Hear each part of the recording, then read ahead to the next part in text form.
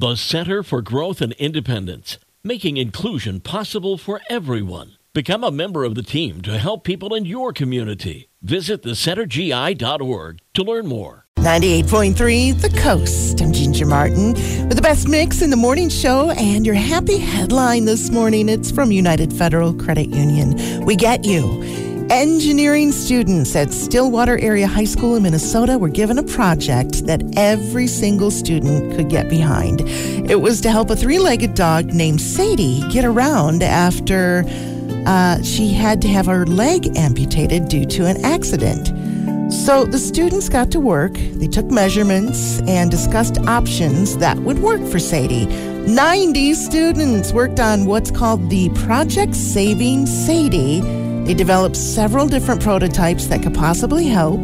There's still more work to be done until they get that final project just right, hopefully by the end of the school year. But teacher Matt House says he's confident the students are going to get it done. He is so impressed with how patient Sadie has been through the process and how involved and interested his students have been to help one little dog walk better. And that is today's happy headline from United Federal Credit Union. We get you on 98.3 The Coast.